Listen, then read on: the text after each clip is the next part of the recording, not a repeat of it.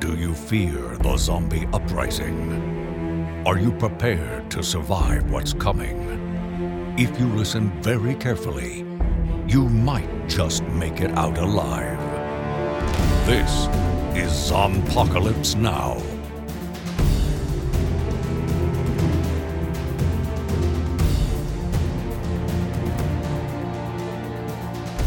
When we were in the cop shop, I shouldn't talk about the movie till we're talking about the movie. Yeah, let's do our intro, gentlemen. Hello, everybody. What? I'm introing. Oh. I'm trying to intro. Is that what this is? Hey, everybody. I thought Tim does the intro. Welcome to Zompocalypse Now. I'm Dustin. And I'm Tim.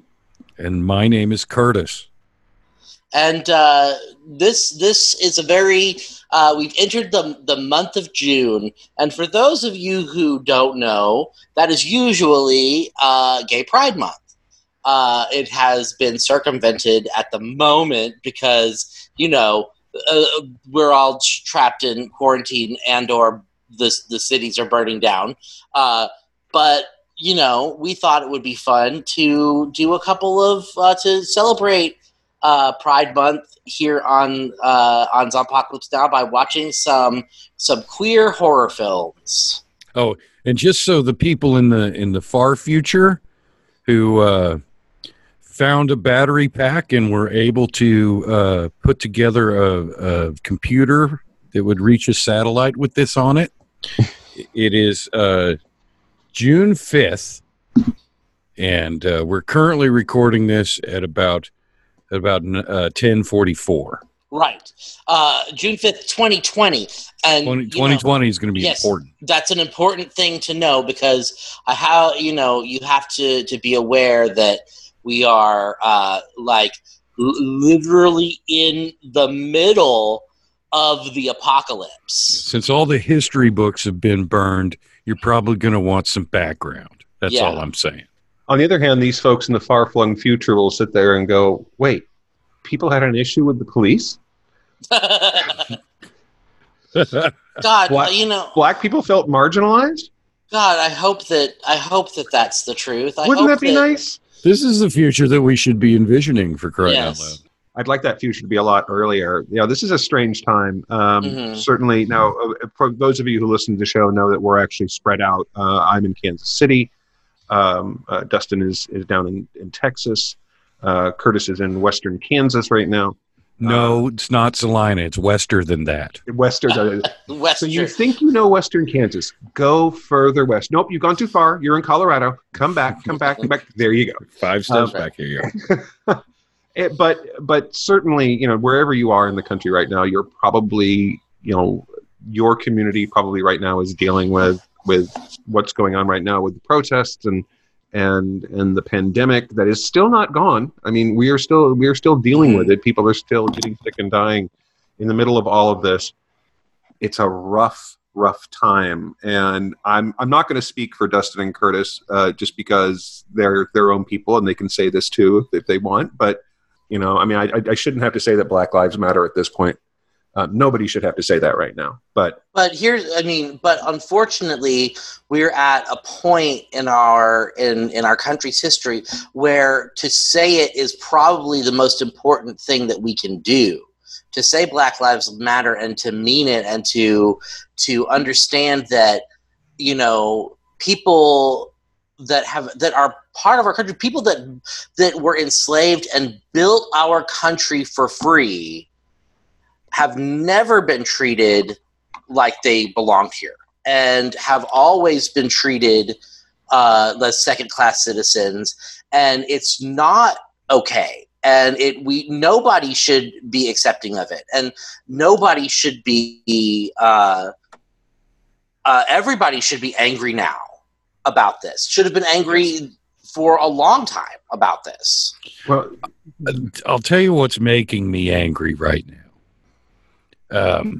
Is being in western Kansas is like everybody's saying all lives matter, and I don't like that. I think that's a selfish point of view, and you should go fuck yourself. Right. I think one of the best answers I've ever seen to that is if your child was in cancer treatment and you were trying to talk to someone about your child being in cancer treatment and fighting for their life and trying to explain to them how hard that was and how much, pain it was causing you and your family. And the person looked at you and said, well, all children are precious. Yeah. It's like, yes, that's true. But right now, my child is in crisis, you know? And if you're online, like so many people are, you may have seen a illustration that's making the rounds right now too, which is the All Houses Matter. Uh-huh. Which is a variation on that very theme. The one thing that is, you and I have a good friend who has been out in the protests here in Kansas City quite a bit, and very, very involved. A lot of people I know are out there, and it's on one hand, it actually seems to be making some change. There is the fact that people are recording. There's a lawyer that I follow on Twitter. He's a defense lawyer, and he's a conservative, and he has been documenting. He's basically been running video clips of every time somebody records the police hurting a protester, or attacking someone without cause, or all these things. And he's in 200 something now, which is appalling. I'll be honest with you. I would rather watch that than a peaceful thing. I think I would be terribly bored just watching the Kumbaya guys. Well, I went to Wimberley. My community had its protest, and it was actually, my kids and like 5 other people are the only black people in Wimberley. But so it was about 150 people, and it was mainly white people, and it was more peaceful, and the community seemed to be behind it, which I really appreciated. And like you said, I hope that this is, like you said, I really do hope that this is the start of something good. It feels like it to me in my circle and everything. I don't want my friends and everybody who's involved to forget in a few months, and I don't think they can start it back up again when we are reminded. I think it's going to get better, but it's going to take a great big wave to wash over this place. Well, and I think we're seeing some of that. There's some good news out of New York I saw today. The Manhattan District Attorney has announced that they are not going to be charging protesters who have not committed a clear crime with anything, unless they have actually, if they're protest-related charges that do not involve, committing property damage or hurting somebody else. If they've just been arrested because they were protesting, they're not going to be charged with a crime. And that right now, I think, is hopefully the start of what we'll see a lot of that across the country, because there's just, pesky First Amendment right we have to do that sort of thing. So anyway, yes. So anyway, yes, we decided that it would be fun to see what some of the queer horror was. And our first movie, the one we decided to start with, is a little gem of a movie called Hellbent. Yeah, this film came out 2008? 2004. Oh. And it's a relatively short film. It's only about an hour and 15 minutes, and it clips right along. Right, which means we're going to spend 2.5 hours talking. Yeah, you guys have heard our show before, right? You probably saw this coming. Strap in, everybody. I don't think that this movie was. I mean, clearly it was made for a demographic, right? And I don't think it represented that demographic very well, or truthfully, really. Well, I would go on the opposite side of that. This film was obviously made for a demographic, and I think that it represented that demographic just spot on.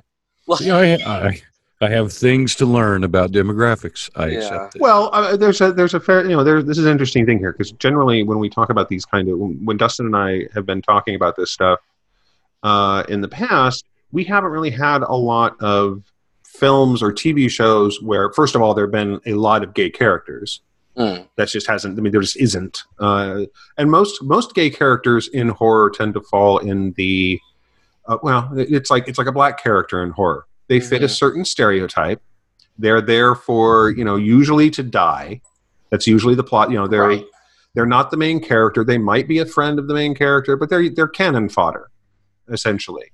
And to have a film like this where all the main characters are gay, where basically it's there's no attempt to basically go outside of this core group of gay characters, but Curtis and I aren't gay. So we don't have the I mean, aside from the fact that we have friends and family who are.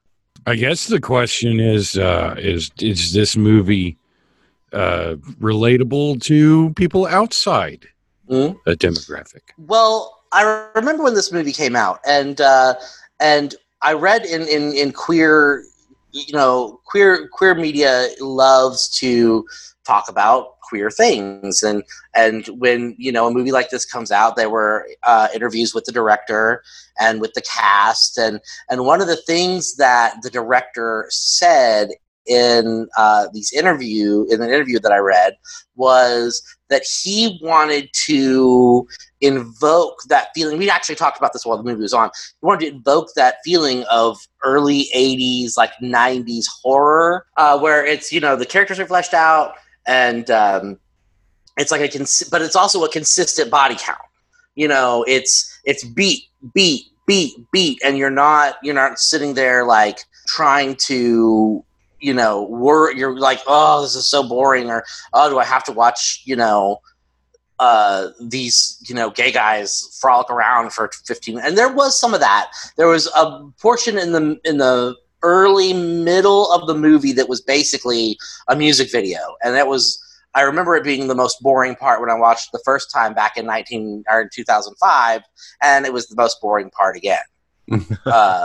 But anyway, so I say that it fits the demographic because the main characters in this film are 4 young 22, 23-year-old gay guys who they just want to have fun. They just want to party. They're all really, conventionally attractive, and they fit into the stereotypes. There's the jock. There's the slutty one. There's the kid who just moved from Kansas or whatever. And then there's the mom of the group. Joey is the kid. Chaz is the slutty one. Eddie is the mom. And then the other one's name I forget. Jake. And Jake is the jockey one. And it's Halloween, and they are going to go out to a big street carnival and have a great time being young and hot and dumb and hot. This movie felt to me like the way for you if somebody sat you down and said, we're going to watch Hard Bodies and then do a review on it. But see, I love that kind of movie. Like, that is not... I love this kind of movie too. Yeah. But I think my old age is affecting me in a way, because I felt like these actors were being exploited a little bit, and that is not really a thing. I mean, how do you say exploit it? Well, like when you talk, like back in the 90s and 80s, when someone would be like a female would be cast in a film, and then 3/4 of the way into production, they spring a topless scene on. Oh yeah. Like, well, I mean, with men, I think it's different because there's not the same taboo with a man taking off his shirt. Ain't nobody showing their balls in this movie, so I don't feel like, yeah. Did they all have ripped, just specimens of physical achievement. And man, those guys were in shape. They had fake muscles, but Well, I mean, they're gym muscles. Gym muscles, yes. So the movie starts like a lot of really good slasher movies start, with a couple frolicking out in the dark, and they go and get in the car and they're making out and they're trying to kind of get it on. But I don't know how many times this has happened to you. The balloons that they brought with them are all in the way. The Halloween balloons. Yes, Halloween balloons. Which I was not aware was a thing. I was not aware that was a thing either. I've been annoyed by glitter, but never balloons. By balloons. So one of them gets the bright idea to stick his head out the passenger side window and let the other one blow him while he's like half out of the car. Gotta look at the moon while you're getting them blowies. Yeah, I mean, hey, if you're given the opportunity, I'm sure that's extremely fun. But but then again, on the other hand, like the window probably cuts into your back, and Well, and we're in the middle of this scene, and I sit there and go, and axe out of nowhere. Yes, and then exactly. promptly, the killer, who is wearing a metal devil horn mask, and is like very leather daddy, built and hairy and hot in his own right, shows up and cuts the guy's head off. And the practical effects in this movie are also very good. At this point, they really were. But at this point in the movie, we don't know why he's murdered these guys. Right. Actually, we don't ever get a really good reason why. Mm-hmm. It's a very Michael Myers style killer. He does not give you any reason why he's doing the things that he's doing. He doesn't even have any lines. Yeah, it really was. I mean, Michael Myers, this is it's almost a rewrite, really, because it takes place on Halloween. There's a masked character with no name and no history, no background, and no motive. And there's several people who, when they have sex, they die after. Right. Well, God. And to some degree, Halloween. This is some degree what the people behind it were trying to do. Because the folks who actually produced this did things like Fade to Black and Halloween 2 and Halloween 3 and Children of the Living Dead and other. I mean, these are. Do you think this was a Halloween movie script to begin with? Because the director wrote it. Well, yeah, no. He had written a romantic comedy script for them that they had seen, and they thought, we're going to make this movie. Let's see if this guy can write the feature. And so he wrote his first feature. This is his first feature and the first feature film he directed. And they wanted a Halloween-type movie. And in an interview, he said that he's not really a big slasher film, horror film. He likes more psychological than the blood and gut stuff. And so he was trying to find a balance with the gore here, with the kind of stuff that he would be okay with. Mm-hmm. And there's a certain stylized nature to the gore, as there is with a lot of slasher movies. I mean, we can talk about this more later, but this is in many ways this isn't a criticism, but it's pretty much a paint-by-number slasher movie. Right. And that's not necessarily a bad thing. No, I think they executed it pretty well. We meet our first main character, Eddie.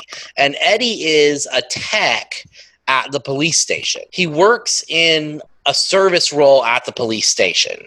And he's fixing somebody's computer, and his sister comes up, and she's a full-fledged cop, and she drops the murder pictures in his lap, and is like, hey, some guys got killed last night, and here's some gory pictures for you to look at. And he's like, oh, gross. And they have some little sibling banter, which is really cute. Then the chief calls him in and is like, hey, Eddie, I know you're gay, and you're going to go to the big gay carnival at Gay Town tonight. And That's exactly what I was thinking, too. This guy's really leaning into him being gay right now. Yeah. Will you please distribute these flyers about how there's a gay killer out killing gays? And Eddie's like, sure. Can I wear a cop's uniform? And the chief's like, but then he's like, well, can I wear my dad's old uniform as a Halloween costume? And he's like, I suppose I'll allow it. And so we get this really a mini, super mini montage of uniform, and it's like really too tight on him. Obviously, he's bigger than his father. His father was apparently a very small man. Right. And so it's like, it fits him very like strippery. And so he goes out to distribute these flyers. And while he's out distributing these flyers, he sees a guy come out of a tattoo parlor with his shirt off. And he's like a really hot, like really rough trade looking dude. And for those of you who don't know what rough trade is. What is rough trade? Rough trade is a straight appearing, straight acting, grizzly looking guy who looks like he could kind of throw you around a little bit. He's a bad boy. He's the dangerous guy. Yeah, like they just got out of jail, kind of. Yeah. This guy was biker rough trade. Yeah. I imagine there's like lumberjack rough trade. Oh yeah, there's all sorts. I mean, Curtis, scientist rough trade. That would not exist. But if you could go there are so many different insane categories. Would a bear be considered rough trade? Not always. Okay. And then leather is a completely different thing. Mm-hmm. Leather daddies and people who are into leather are not considered rough trade. Okay. So so Eddie gets all hot and bothered and crosses the street, and he goes into the tattoo parlor. Starts lurking. Yes. Stalks this guy into the tattoo parlor so that he can watch him be tattooed with his shirt off. And he's so bad at it, he like trips and falls, and he like is leering obviously, and then he's like, "Hey, there were these two guys murdered, and can I hang up a flyer in here?" And the lady at the counter's like, "Yeah, I guess." Oh man, he's just so excited about the murders too. He's like, "Hey, two guys were murdered. Hey, did you guys check it out?" Well, we should definitely point out that at this point in the film, with the exception of the fact that this is a gay male character here who is from at this point very much apparently going to be our main character, everything that happens could have happened to a female character in this role or a straight male character. There's no, aside from the fact that there's a point of him being made that he's gay, that his sister teases him about the photos that he's looked at it on the computer, and the police chief is clearly, has no sensitivity training. Aside from those particular things, we're not seeing anything so far that would not be the same plot points, the same type of character development that you would see from any other slasher film at this point. Right. So I'm saying this was a Halloween movie up until this point. This is my theory that I'm working on right now. We'll see if we can smash it. Okay. So Eddie leaves, but he lurks around and kind of waits for this guy to come out. And while he's doing it, he's trying to shoot baskets, and he's super duper bad at it, like incredibly bad. He's not very talented. It seems. Well, and there's a reason for that, but we'll get into that later because it's actually a plot point. Mm-hmm. But so the guy comes out. Yeah. See, now it makes sense and is kind of funny. Right. Okay. Yeah. Gotcha. And he's like, "Hey, you know about the killings? I just wanted to make sure you knew about the killings." And the guy's like, "Yeah, I know about. You were just telling us about them. What else are you going to tell me about it?" And he's like, "I'm not going to tell you anything. It'll blow the investigation." And he's like, "Okay, bye." And then he's like, "They cut their heads off." Pay attention to me. Yeah. please, just look at me. And the guy's like, "Okay, bye." And so now we get our weird introduction to our other characters. Eddie walks up to a Jeep, and it is a rockin', but Eddie decides he's going to do some knocking because inside is Chaz, the slutty one. And he is in the process of having sex with a couple, a man and a woman. And Chaz is also Eddie's roommate. Sometimes you just gotta flatten the back seat in your 1963 Jeep Cherokee. Yeah. Go nuts. And do what comes natural. And so we've met Chaz, the slutty one, and they go inside the diner, and we meet Joey, the kid. He's a really cute little nerdy guy. And then later, in comes Toby. Toby is the jockey one, but he's not jockey tonight. He is dressed in drag for Halloween. And it is not good. Oh, no. Well, this is 2004. This is before RuPaul's Drag Race came and changed the game. Yeah. So, you know, This is just this was but that guy, his face just doesn't work. no. Well, and they make no attempt to hide the fact that he cannot walk in heels well. Right. Well, it's Well- like, I'm a beginner, and this is what a beginner looks like. Right. Well, and the funny thing about it is that he's supposed to be, the point is that he's like a really sexy, like model type jockey guy. And he thought it would be fun to dress in drag. Well- It looked like a hoot. It looked like a hoot, but he is discovering, this is the beginning of him discovering that it is not, in fact, a hoot. Because every fashion thing that exists for women is created to torture them. Yes. And of course, he has discovered that with high heels, which he does not like.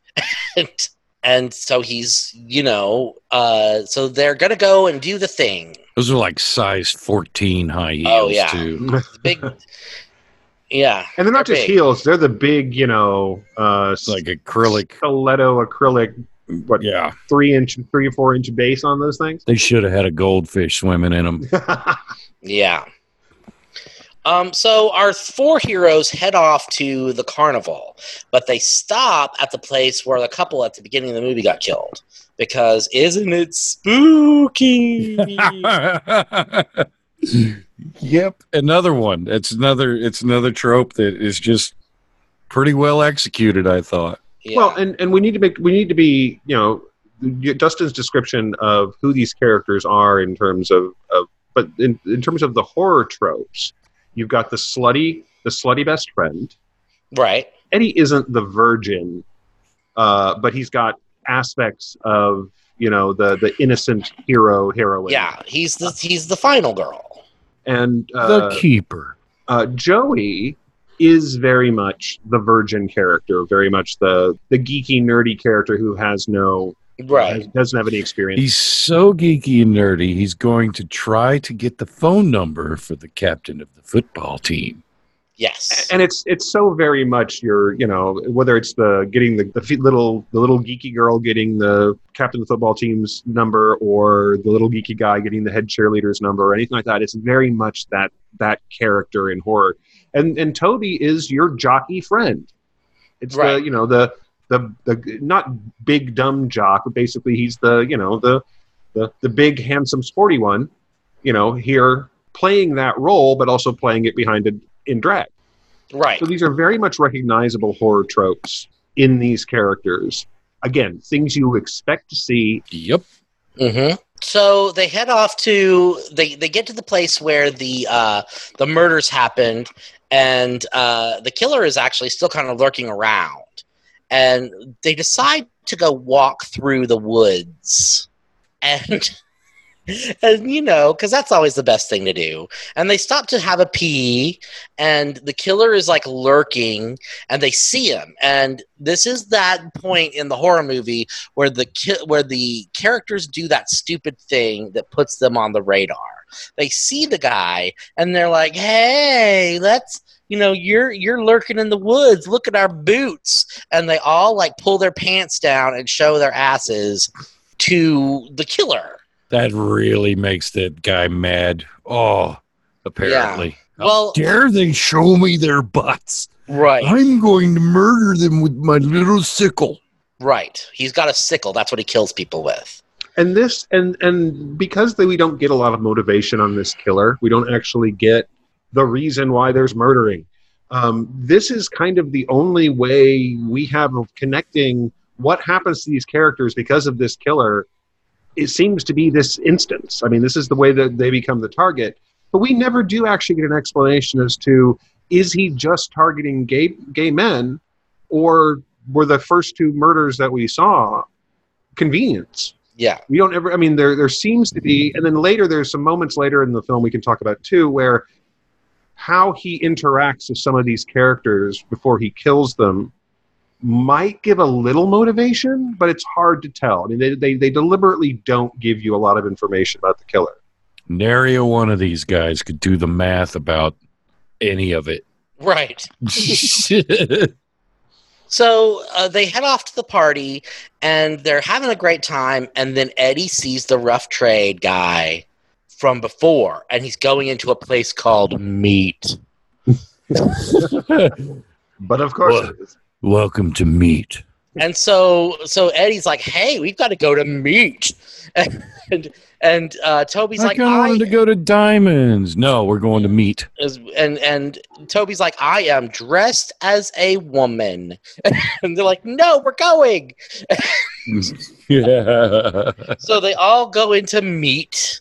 And this is where we have the super insanely boring, like, we hear the whole punk rock screencore queer song. Where It's the terrible. guy, it sings about, getting a blowjob or something, and then Oh, Joey he's gets- wanking it and spanking it, and Yeah. And yeah, it's just awful. it's bad. it's so bad. That was a big question. Is there like a genre of pop music or rock music that is like overtly sexual, like even from the like 80s when that was what everybody was doing? Well, I mean, yeah.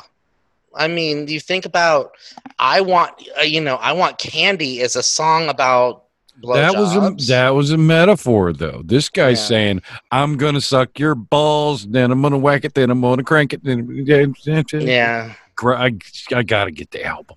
Well, Right. I mean, if this had been a good song, the lyrics, we probably sat there and went, "This is a really good song about masturbation and blowjobs." It would have been a very, Right. but no, the music is bad and the singing is bad. And Dude, this is a problem this movie has. Its soundtrack is so hardcore and so like screaming that you just, I don't know, it was bad. I was not happy with it.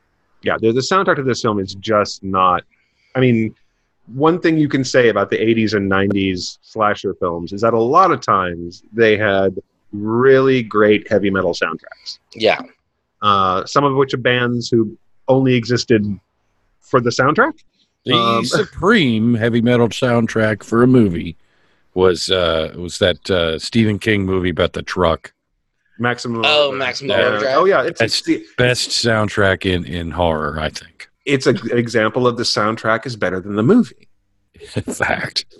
I mean, it's a great soundtrack. It's a terrible film. Yep. That's what everybody knows about that movie. Nobody could tell you what it's about. Never mind. I digress. It happens. Meanwhile, Eddie goes to talk to the rough trade guy, and the guy, his name's like Josh or something. Jake, whatever, Jake, and he's just like such an asshole, and He really is. He is like, you never hit on guys before, have you? And Eddie's like, oh, you.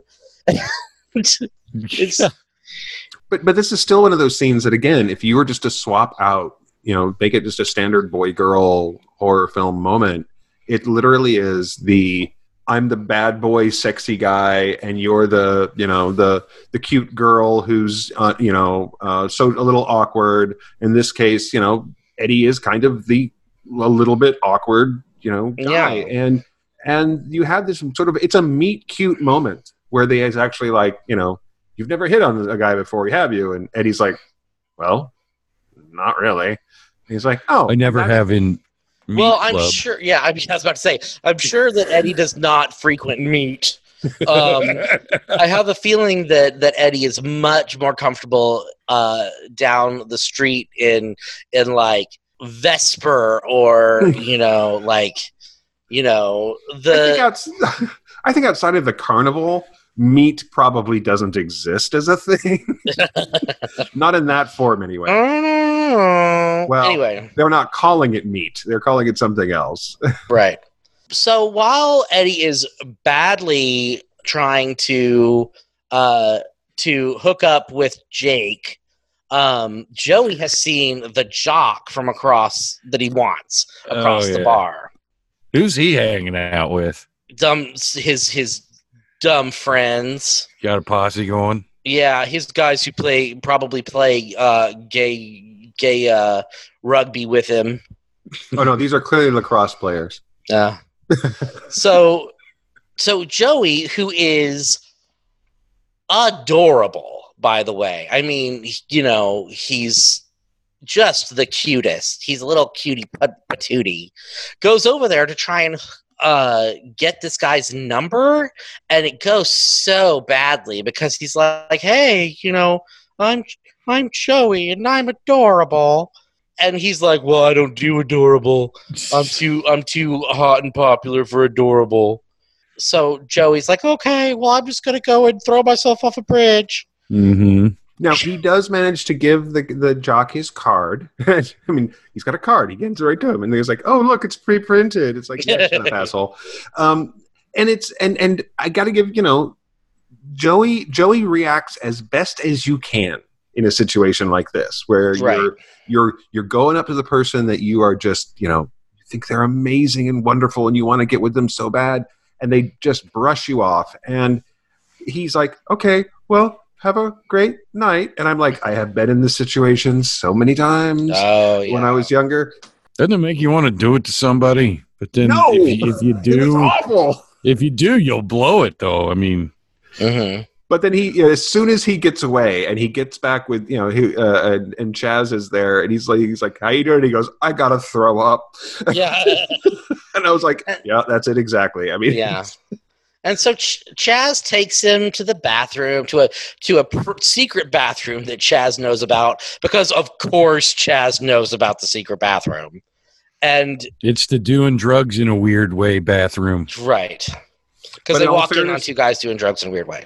But in all fairness to Chaz here, again, he's been set up as the slutty friend who's kind of a jerk, but here he is going out of his way to make sure that his friend, who is, clearly embarrassed and doesn't feel well and is covered in fake blood from an earlier scene, he clearly goes out of his way to take care of his friend here. I mean, they actually set up that these guys are friends. Yeah, even though they've got these different character moments, and this is something this film does better than a lot of 80s and 90s slasher movies, where you're wondering why the hell these kids are even friends, because they clearly don't. How did you get a dumb blonde, a jock, a nerd, and this virgin together? How did that happen? Like, how are they all friends? They're not. I think they probably did Quiz Bowl together in high school.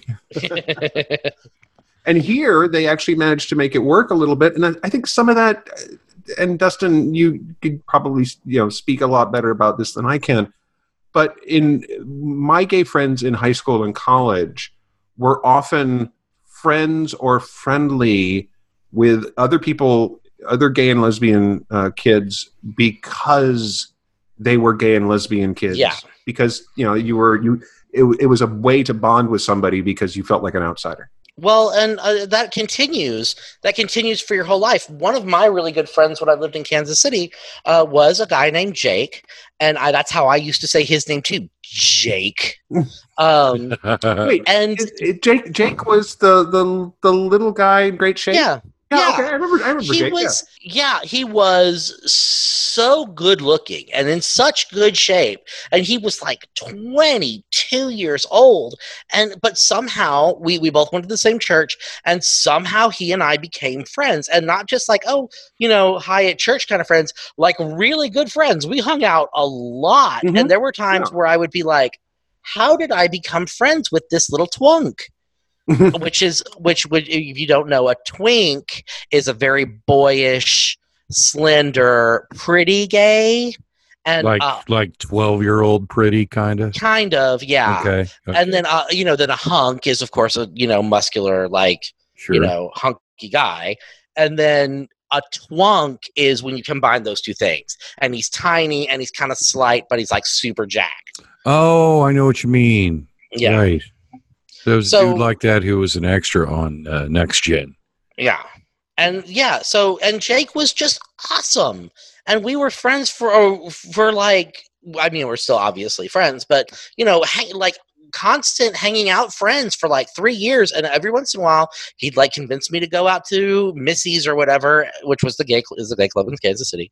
And I'd be like, oh, why am I here? And oh God, Jake's dancing with his shirt off again, So that I understand that kind of friendship, that camaraderie that you get from having a common, a commonality like that. Even if that's not your full like reason, you're like the only thing you have in common or whatever. Right, and I think that actually works in favor for this film because it makes these different personalities feel more cohesive than a lot of just standard issue horror films where, yeah, you're right. Why is the prom queen hanging out with the science geek?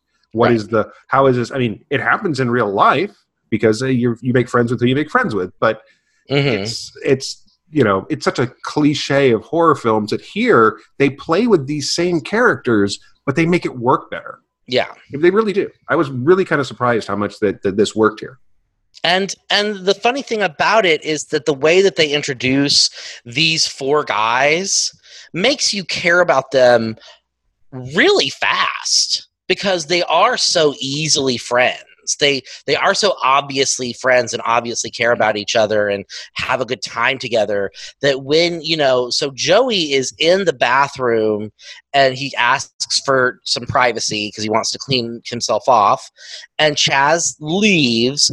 And when Chaz leaves the bathroom, all 3 of us were like, oh no, run, Joey. Don't kill Joey. He's so nice. We like Joey.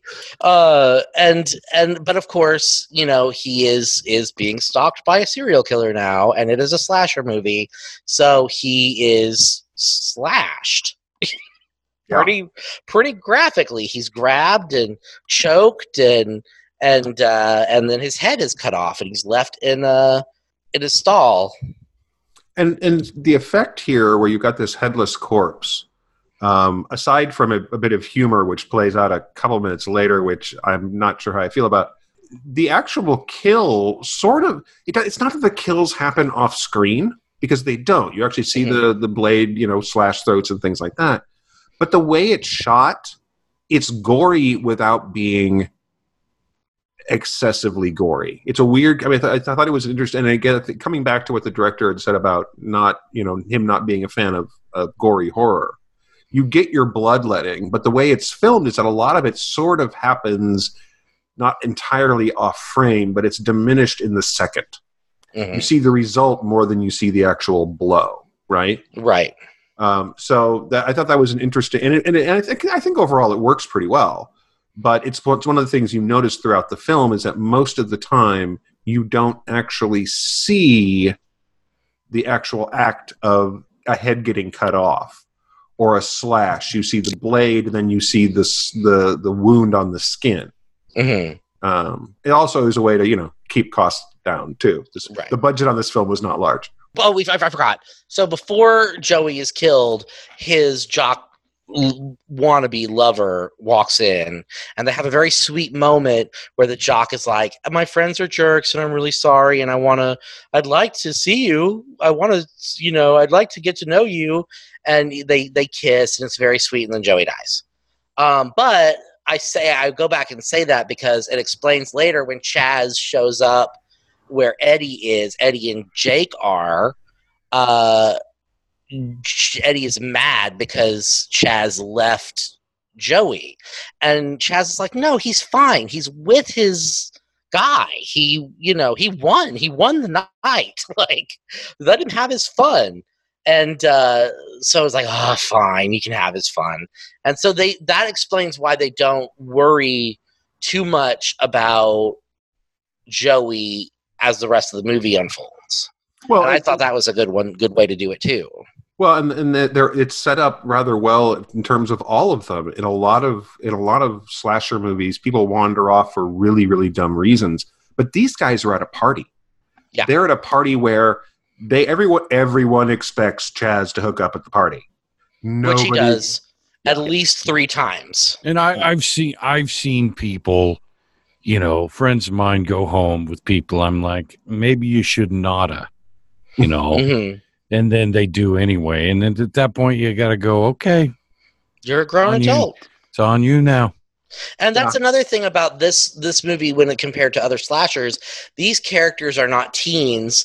They're all in their 20s. So there's not that while Eddie is the mother of the group and he wants everybody to stick together and he like has a plan and all that stuff. And I'm sure that if he wore a fanny pack, it would have hand sanitizer in it. He accepts that they are all grown adults, and if they want to go off with some dude and party, then he is going to let them do it. Yeah.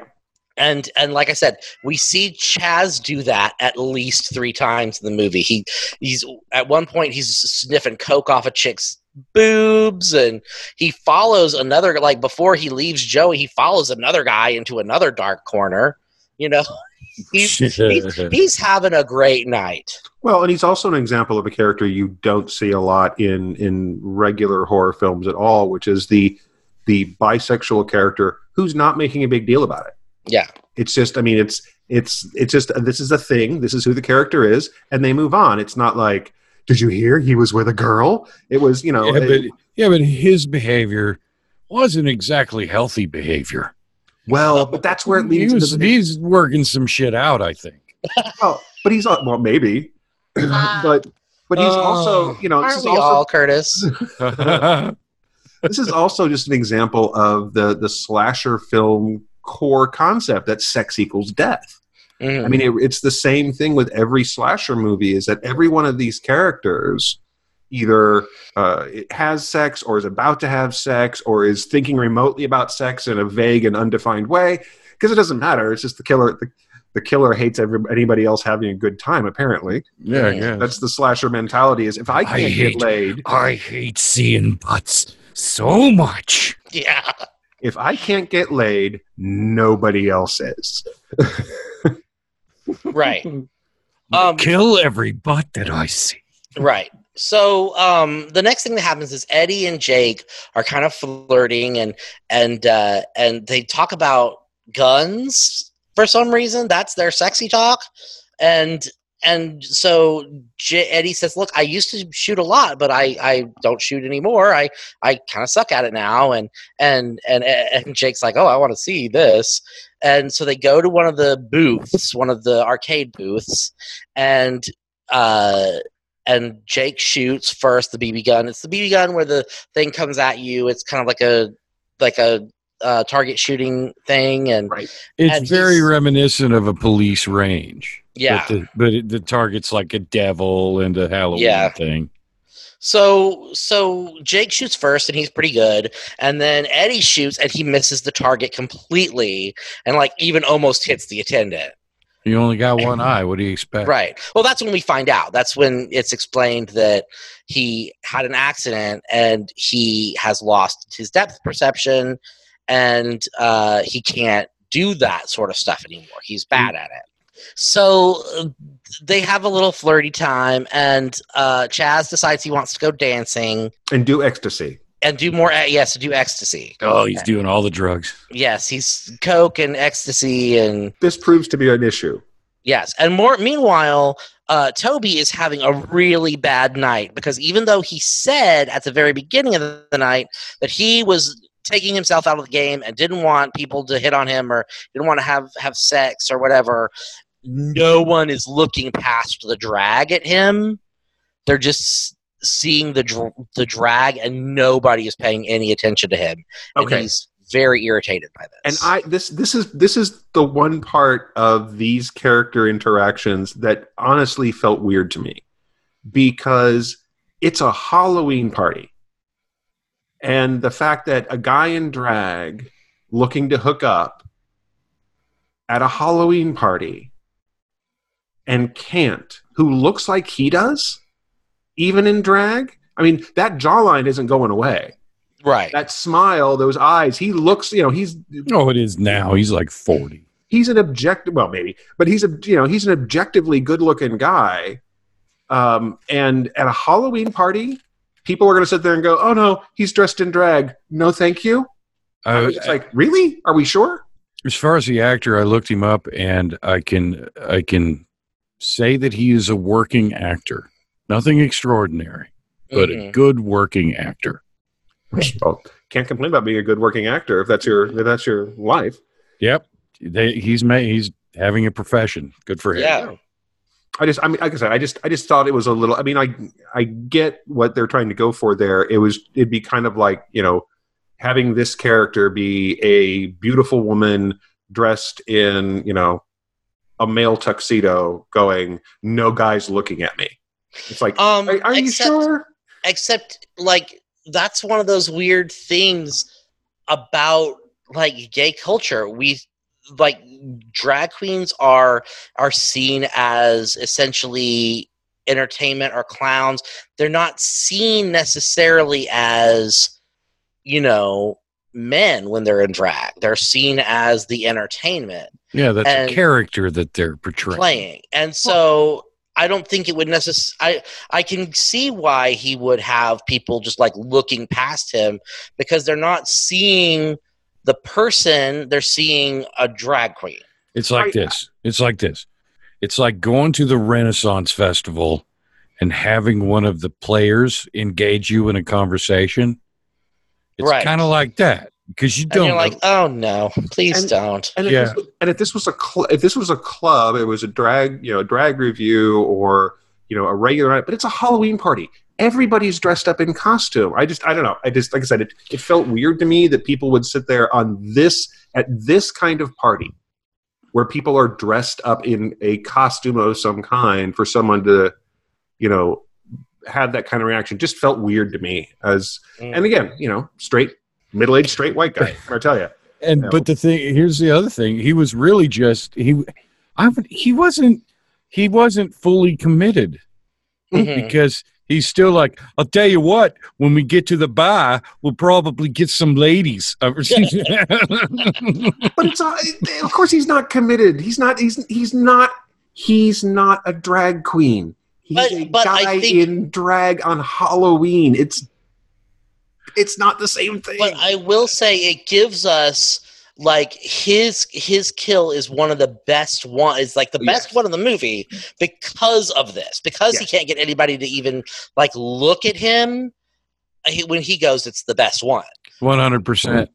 Because so Chaz is killed next, and he's dancing on the dance floor, and there's strobe lights going off, and he's having a great time. But then he sees the killer coming, and he, like, tries to get away, but he's in a full dance floor, and he can't. And the killer kills him on the dance floor during the strobe lights. And, it was one of those really great, like, you can't really see what's happening kind of things,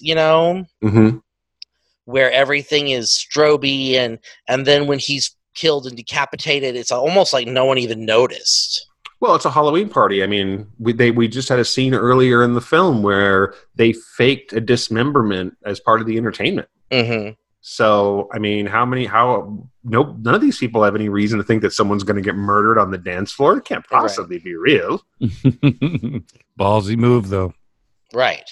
So Joey is dead and Chaz is dead, and Toby leaves the bar because he's sick of it, and he's thrown it up in a trash can, and he sees the killer leaving the bar, and the killer's been taking heads, and he's got him in Halloween bags. They're just dripping. Yeah, and Toby sees him, and he's like, "Oh, hey, I saw you. I know you. You're the guy from the park. And hey, what are you doing? How you doing? What's going on?"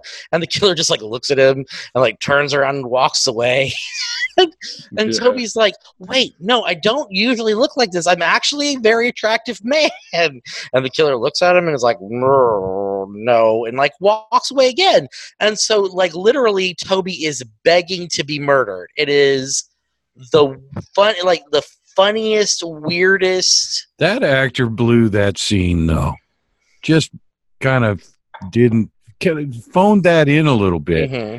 That should have been. I mean, I would have felt much more for him if we could have seen that. The things that he was saying about, no one looks at me and all that. That's deeper than how he presented it. I think. Well, and I think that comes back around to the thing I was saying earlier, which is the idea that no one would look past the costume on Halloween to see like I said, the guy is an objectively attractive man, right? And the idea that nobody would pay attention to that. And the other thing that comes in is this: here's one of the few things we get in terms of some kind of motivation for this killer, because as long as he's looking at someone who's dressed like a woman, he's walking away.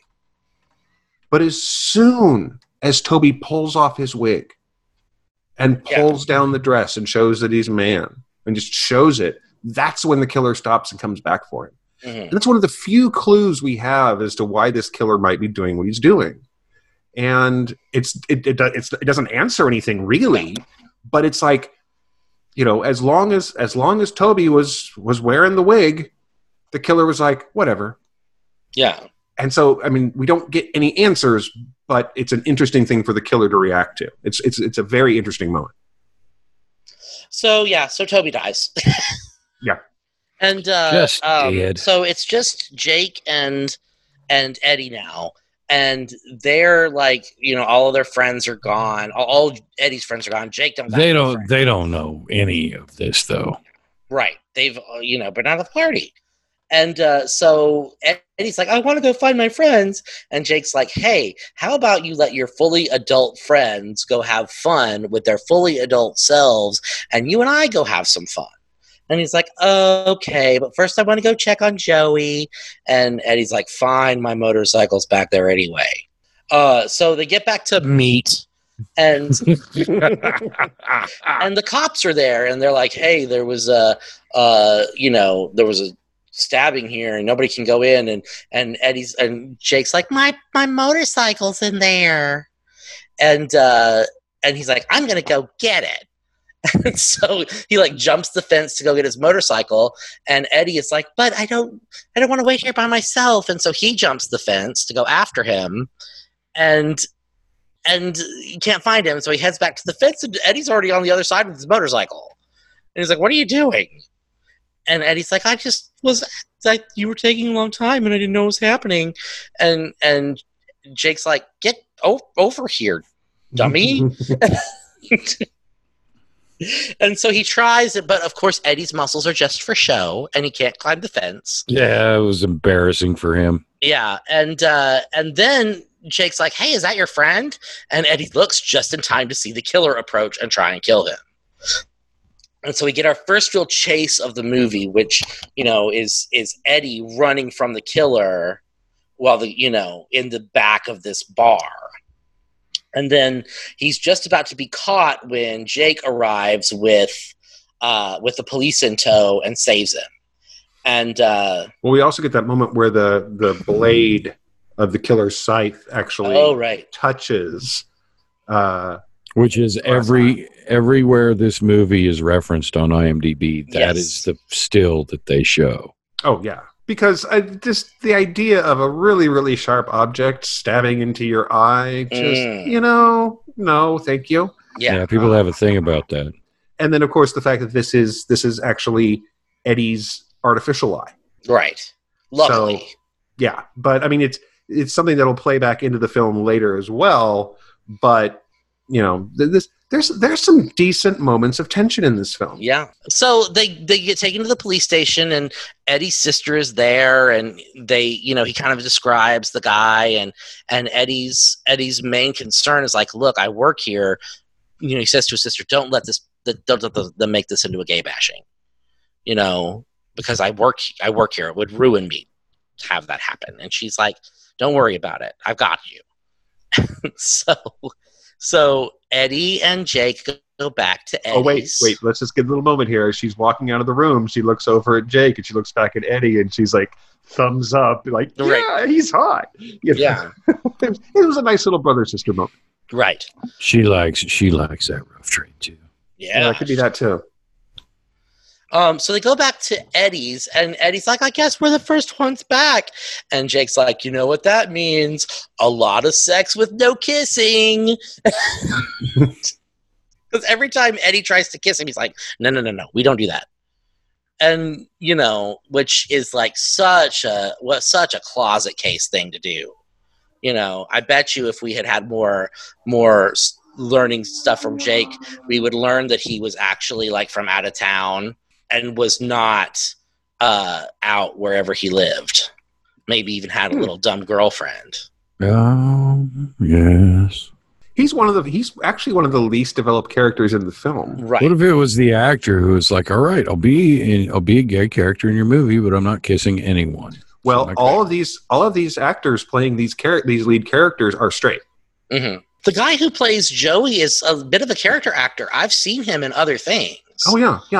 These guys actually all have decent working careers. They do. They're all doing. The one who plays Chaz is a professor and an artist and a producer, and apparently he's like highly regarded in every field that he's in. He's apparently like a Renaissance man.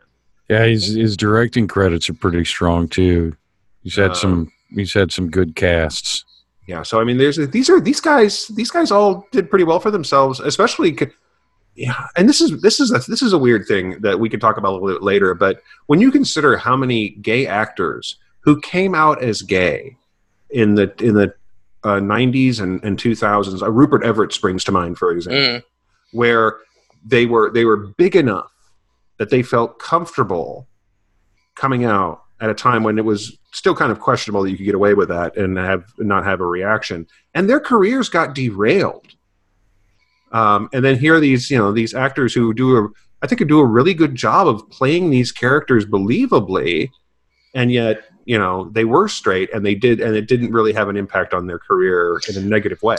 Well, there's a thing now, though. I mean, not really now. It's been going on a while where actors get really mad if you have a gay character, you should get a gay actor to play that gay character. Well, my opinion is whatever. It's for pretend. Who cares? But there are like those who already feel disenfranchised don't want to be passed over for the straight guy. Right. Well, not only that, but there are openly gay actors now who are accepted as being really good actors who happen to be gay, as opposed to a gay person who is an actor. Right. And because there are enough actors who are gay and lesbian and transgender, now the idea that you don't have a acknowledged talent pool to draw from is a lot shakier than it was before. Right. Because the 10 years ago, the number of trans actors was much publicly trans actors was much smaller. 20 years ago, the number of out gay actors, gay and lesbian actors, was much smaller. To the people freaked out when Ellen kissed on that lady. Yeah, I mean, and Rupert Everett, it might be a bad example because it turns out he's a bit of an asshole. Well, there's that too. But that's also a reason and hard to work with. Yeah. I remember a couple of years ago, the woman who directed Boys Don't Cry was speaking at a college, and there were trans students at the college who protested, saying, "Why didn't you get a trans actor to play this part?" And she was like, "Are you kidding? It was the 90s. Yeah, I would have never got this movie made if I had tried to cast a trans person. This story would never have been told if I had tried to cast a trans person in this movie." Well, and I think that you look at some of this ends up being a cultural thing. You look at somebody like Ian McKellen, very out, very proud. No question about it. It's not the first thing people think of when they think of him. They think Magneto, Gandalf. But he has been very open. But it's also a British thing in terms of being out, in terms of being a practicing actor, where no matter your sexuality in the UK is a much more accepted thing than it is even now in the US. So I mean, it's an arc, it's a process. But I also think that for the fact that these guys, who they are in their lives, they do a good job here. aside from the fact that there's, for people who are as romantically inclined, or at least sexually inclined, there's not a whole lot of kissing in this movie. Right. Well, and I can tell you that the whole we're not going to kiss thing is a real thing. Like, Oh, sure. Yeah. You know, that's... Pretty Woman did that, too. Well, I mean, guys have done that to me in my hooking up life. Like, Okay. been like, oh, no, I don't. No, we're not going to do that. So anyway, they try and do a little sexy time, but Eddie is just like so awkward. He's bad at this. Right. And so they go into the bedroom, and Jake's trying to be sexy. And he's like, "Oh, you got the handcuffs on your uniform. Let's tie you up to the bed." And Eddie's like, "Okay, I guess we're doing this." And so he gets handcuffed to the bed, and then he's like, "Will you go get some condoms?" And Jake's like, "Oh, okay." And so he goes to the bathroom to get some condoms, and it's the funniest line of the entire movie. He goes and he's like, "We've got condoms. Condoms suck, but they keep you safe." And it's immediately followed by something that really kind of shows that for all of his kind of bluster, he's actually thinking about the guy he's got handcuffed to a bed, because he takes some toothpaste and does the finger brush thing and the gargle and the spit. He's making sure his breath smells good when he does kiss him. I thought that was just like there's these little moments where Jake, who's kind of a jackass, has these little moments where you can kind of see why Eddie might be attracted to this guy. Mm-hmm. So he's about to go back into the bedroom when he starts to notice, like, oh, and by the way, while he's doing all this stuff in the bathroom, the killer is in the shower, and there's a couple of moments where you see his reflection in the mirror. Eddie hears something out in the front room, and he goes out to check, and then the window's open, and he doesn't remember it being open before. And Jake does. Eddie's still tight. Attached to the bed. He's dragged the bed into the living room.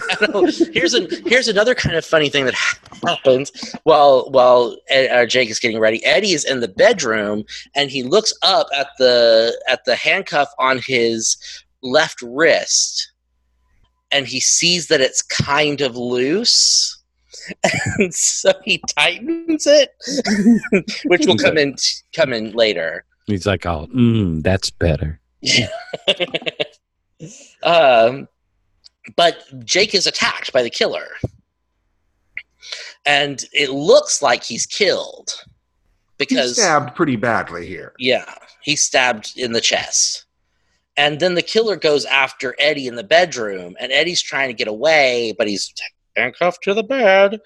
And right about the time that the killer's about to take him out, Jake comes in and hits him over the head with something, the killer over the head with something, and Eddie is able to pull one of his hands out of the handcuff, his right hand out of the handcuff, and try and help tend to Jake's wounds.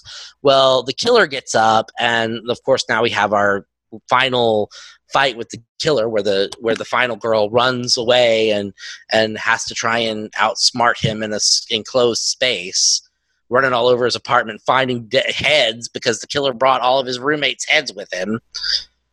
And, he sees that Joey and Chaz and Toby are all decapitated. Not bad severed heads, by the way. Mm-hmm. They look good.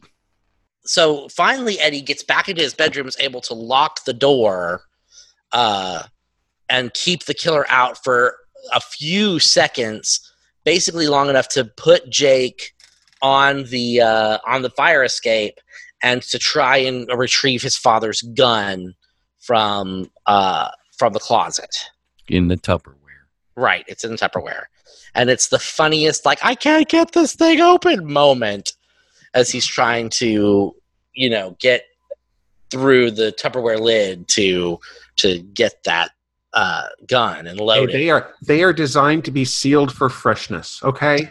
They are not meant to be opened easily. That's a feature, not a bug. Right. Feature. Unless of course you have a murderer in your apartment trying to murder you, Right. in which case it's a bit of a bug. So, so Eddie runs out onto the fire escape, and the killer follows him, and they fight on the fire escape, and Eddie shoots the gun, and then the killer like pushes him over the balcony, and the handcuff that he still has on his left wrist, the dangly one from his right wrist, hooks on the balcony and leaves Eddie hanging there. And the gun is just a few inches away, and he can't reach it with his right hand. And the killer goes after Jake, and he's got him kind of as a human shield when Eddie gets the gun. And Eddie tries to shoot the killer and shoots Jake instead because, as we remember, he has no depth perception. And so Eddie's like, shoot him. And so he shoots, and he hits Jake instead. And luckily, that gives Jake the idea, and he says, "Shoot me!" And so Eddie, that's a way to get an idea right there. right? I guess at least he's a quick thinker. Damn, Jake. He's been stabbed in the chest, and he's been shot somewhere. Also, seriously, this shit worked in Lethal Weapon 2. Right? Worst first date ever. Yes. So Eddie aims at Jake and hits the killer in the head. And they are saved. And there's a kiss moment. Oh, he pokes his, or did you get to the pokey eye part? Oh. Right. No, I missed that. I skipped that. When they're fighting on the balcony. Yeah. On the fire escape. The killer licks the fake eye out of Eddie's head. Yeah, while it's in his head, and then he pops it out, and we're treated to a pretty empty eye socket effect. Mm-hmm. That's actually it was pretty effective, right? But it's like, yeah, killer has an eyeball fetish. We did not need to know this. So the killer is dispatched, and Eddie or Jake is going to the hospital, and Jake's like, "Will you be there when I wake up?" And Eddie's like, "Yes, I will be there when you wake up." You look like a pirate. Yeah, because he's wearing an eye patch now. And so then you see Eddie's sister wheeling the gurney with the killer on it, and she's like smack talking him. You thought you were so big and so tough, well, we've got you now, or whatever. And she's like, "Hey, let's take this mask off." And the paramedic is like, "Nah, you don't want to see under there. It's probably pretty bad."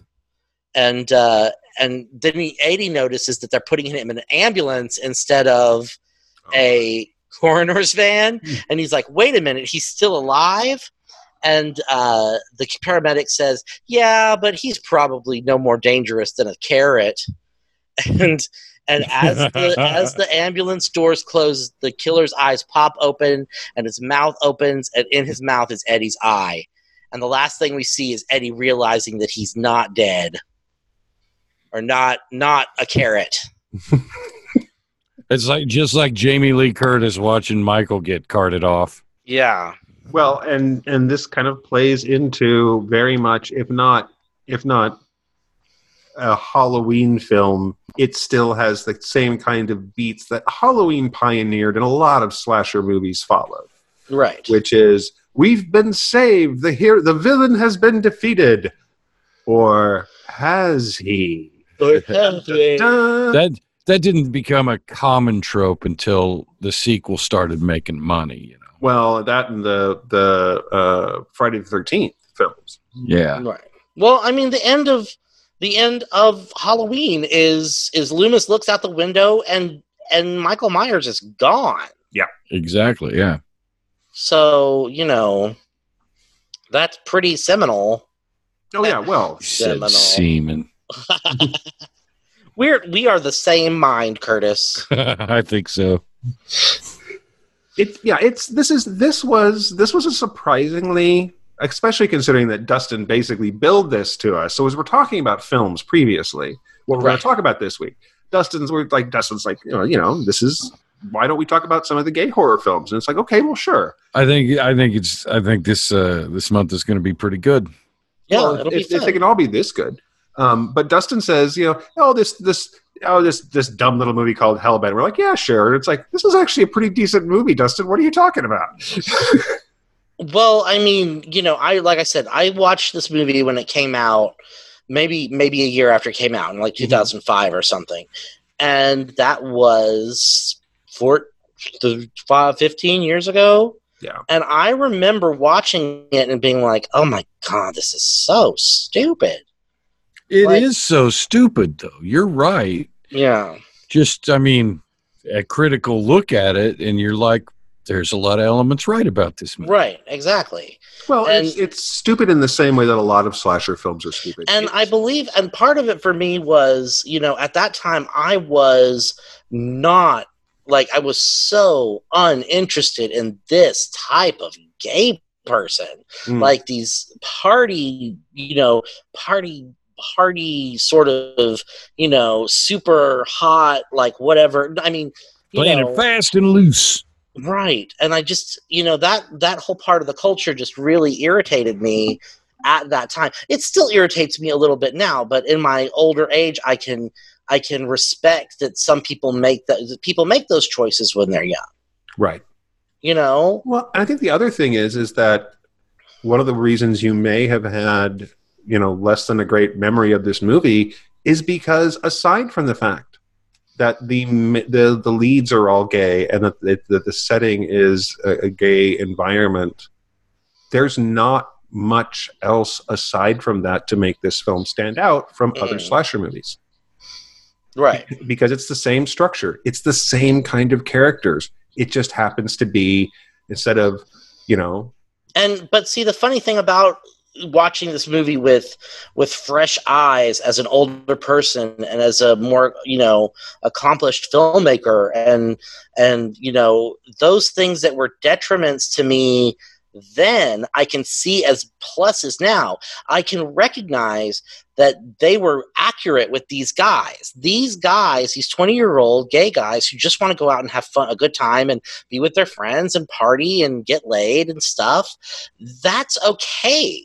Mm-hmm. There's, I can recognize that my, early 30s self was being kind of an asshole about it. And the fact that it follows all these tropes is not a detriment. It's a selling point. It shows, that these stories can be told, that this story can be told with any character. Right. And so my memory of this movie is now changed. And I can recommend Hellbent and mean it now. Oh, and I recommend this film. If you're a fan of the slasher movie and you don't, because some people do. Okay, I guess I have to give a warning. If you're uncomfortable with 4 gay male leads who are not played up as, they're not played anymore as stereotypes, and any other character in these kinds of roles are played up as stereotypes, who are accessible characters who you can actually care about relatively quickly and have more depth than a lot of characters in these films do. These kind of slasher movies do. If you're not comfortable with that, okay, fine. But if you're willing to take a chance with that, you're not comfortable with that. Why did you listen so long? Exactly. Thank you. and have you listened to our show before? Because this is not the first time we've talked about this sort of thing in films and television. But no, this is a solid little low budget slasher movie. I think I'd rather watch this than, say, probably half of the Nightmare on Elm Street films again. Or half the Friday the 13th films again. Yeah, everything after 3 is pretty bad. Yeah, I'm not a big fan of I don't particularly recommend this one. No, it's just not good enough. And I think I'm trying to figure out this is where I'm struggling. Did I not like this movie because I may be slightly homophobic? Or did I not like this movie because of like the million other things that I thought were wrong with this? Well, I would say, that there was, I mean, it's not by any stretch of the imagination a perfect movie. Like I say, I kind of feel the same way in my mind about if you were to be forced to watch Hard Bodies for probably the 30th time. Let's be honest. Okay, it's just once that's you've for got straight past dudes. 5 times, Curtis. I mean, once you've got past 5 times, are you really getting forced to watch Hard Bodies, or are you just doing it? Okay, let's be honest now. All right, fine. I'm just saying that movie is for straight dudes of a demographic, Mm-hmm. and it's the same thing. And I don't like that movie for a lot of reasons too. Oh, because it's right. And as somebody who's as committed to horror films as you are, you watch a lot of them and you're a big fan. The fact that there are so many tropes in this movie is probably. I'd rather point somebody to a movie that is great, that's like that, and then say, hey, if you want to see a gay version of that, there's one over there. Mm. Well, and I think that the one of the things that stands out for this, although it was not the first gay slasher film, although they billed it as the first gay slasher film, they managed to leave out like 3 other movies that were before it, including High Tension, the French film. I almost said we should watch that one. I'd be down for that for next week if anybody. Yeah, we could do High Tension. Okay. Although I'll get to the end of that movie and I'm sure I'll feel exactly the same way I felt about it the first time I saw it. Yeah. Which is a discussion to have too. I hope that you, like Dustin this week, have a change of heart. I may very well. I think that the fact that they did this film with these characters, using gay characters in place of the standard straight characters in this sort of cookie cutter storyline that a lot of slasher films have, and made it work, is something that is really good. Whether or not it's actually a good movie, it's an okay slasher movie. I think the performances kind of make this film actually work. Yeah. Like you said, I think I'd want to watch this again. And if somebody said, "Hey, do you want to watch Freddy's Dead, or do you want to watch Hellbent again?" I'd be like, we can watch Hellbent again. Because Freddy's Dead is not good. Now, if it was a choice between this and Wes Craven's New Nightmare, yeah, I'd go with Wes Craven's New Nightmare. But let's see if it was this or what was the one you said, Dustin? Freddy's Dead. Yeah, I'd watch this again too. Well, see, to say there you go. Yeah. So there we go, folks. I think that's, hey, it's a place for us to start. There is a lot of other films we can dive into here, and we're going to throughout this entire month as we dive into an area that, because Dustin and I, and of course, we're glad to have Curtis back. For a lot of time, with Dustin and I have been talking about the Walking Dead universe, which has its own issues of representation. Because Georgia, they always kill off somebody. If there's too many black guys, one of the black guys has to go. It's because very few black people live in Georgia. Right. We established early on in the series, and I'm not saying don't watch it. It's just we're on to you. Yeah, exactly. and they've actually kind of stopped doing that, but now it's like, we've got 6 gay characters. Time to keep in the herd. Can't have too many in one place, otherwise, they'll rise up and take over the world. Everyone knows that. Yeah, it's a thing with The Walking Dead, but that doesn't mean there aren't some really interesting horror films out there that we can talk about, and we're going to. So, thank you, Dustin, for actually bringing up this idea. Yeah, I think it's going to be fun. So there we go, folks. I think that's 2 recommendations for Hellbent and 1. Half. It's a half. Unless you have something better. And I would watch. say that mine is yes, exactly. If you've got something better to watch that. But if you're just feeling like you and your buddies want to, watch a pretty standard slasher that's got just a little tiny bit of something extra and you're not squicked out by dudes with their shirts off. Yeah, there you go. And that still describes a bunch of 80s and 90s movies in the horror genre.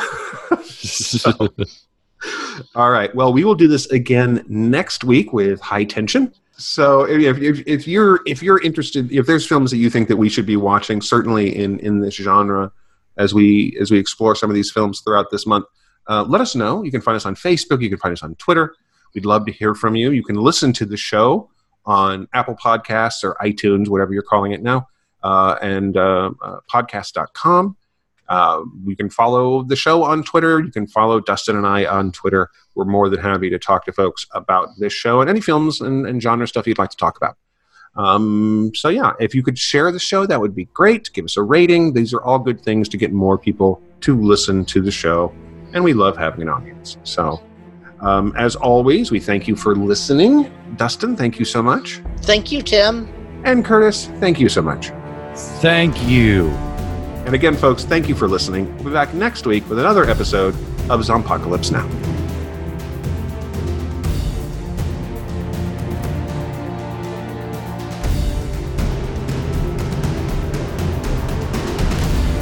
Zompocalypse Now is produced by Dustin Adair and Timothy Harvey for Just Some Guy Productions.